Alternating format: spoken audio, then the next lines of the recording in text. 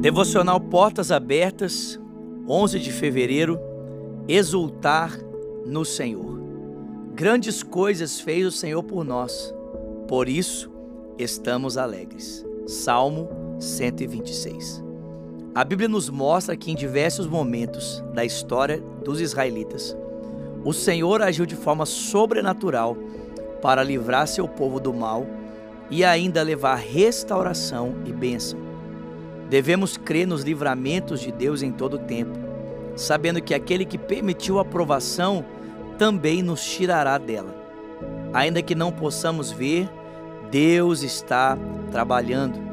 O mesmo Deus que permite passarmos por tantas provações e lutas, é o mesmo que coloca um ponto final em nosso sofrimento e de uma maneira tremenda. E talvez o maior testemunho dessa realidade seja a história de Jó. Jó 42 vai terminar de uma forma maravilhosa, né? Eu gosto de dizer que o problema de Jó é que ele não lia o livro de Jó, né? Nós conhecemos como a história dele vai terminar, mas Jó não sabia.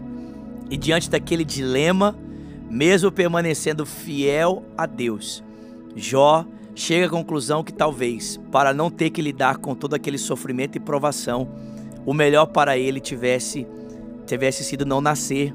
Jó vai dizer que ele preferiria ter sido um aborto, que ele preferiria ter sido enterrado vivo no ato do seu nascimento. Era profunda a sua dor. Jó havia perdido seus filhos, havia perdido seus bens, sua saúde estava indo embora também diante dele todos os dias. A Bíblia diz que ele usava cacos de telha para fazer a asepsia da sua pele, aparentemente ali tomada de um câncer de pele. Jó vai dizer que quando ele abria a boca, o seu interior parecia como um túmulo, talvez tomado de uma gastrite crônica ali. Esse era o dilema que Jó vivia na sua experiência de lidar com todo aquele sofrimento. Ele olha e diz: olha, talvez a morte para mim fosse a solução.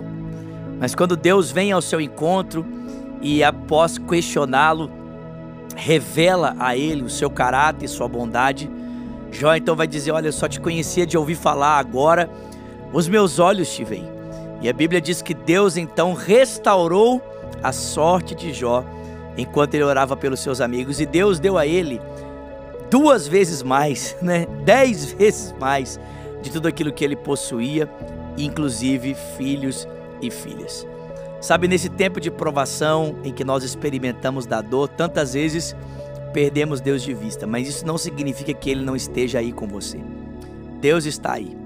E há de chegar o tempo para mim e para você, como chegou para o povo de Israel e para Jó, em que toda essa dor se transformará em bondade, em que todo esse sofrimento se transformará em resposta, seja no tempo presente ou no futuro, quando aguardamos aí o retorno de Cristo. Mas a Bíblia testemunha dizendo para mim e para você: chegará o tempo em que Deus enxugará dos nossos olhos toda lágrima. Tenha esperança, o sofrimento não é o seu fim.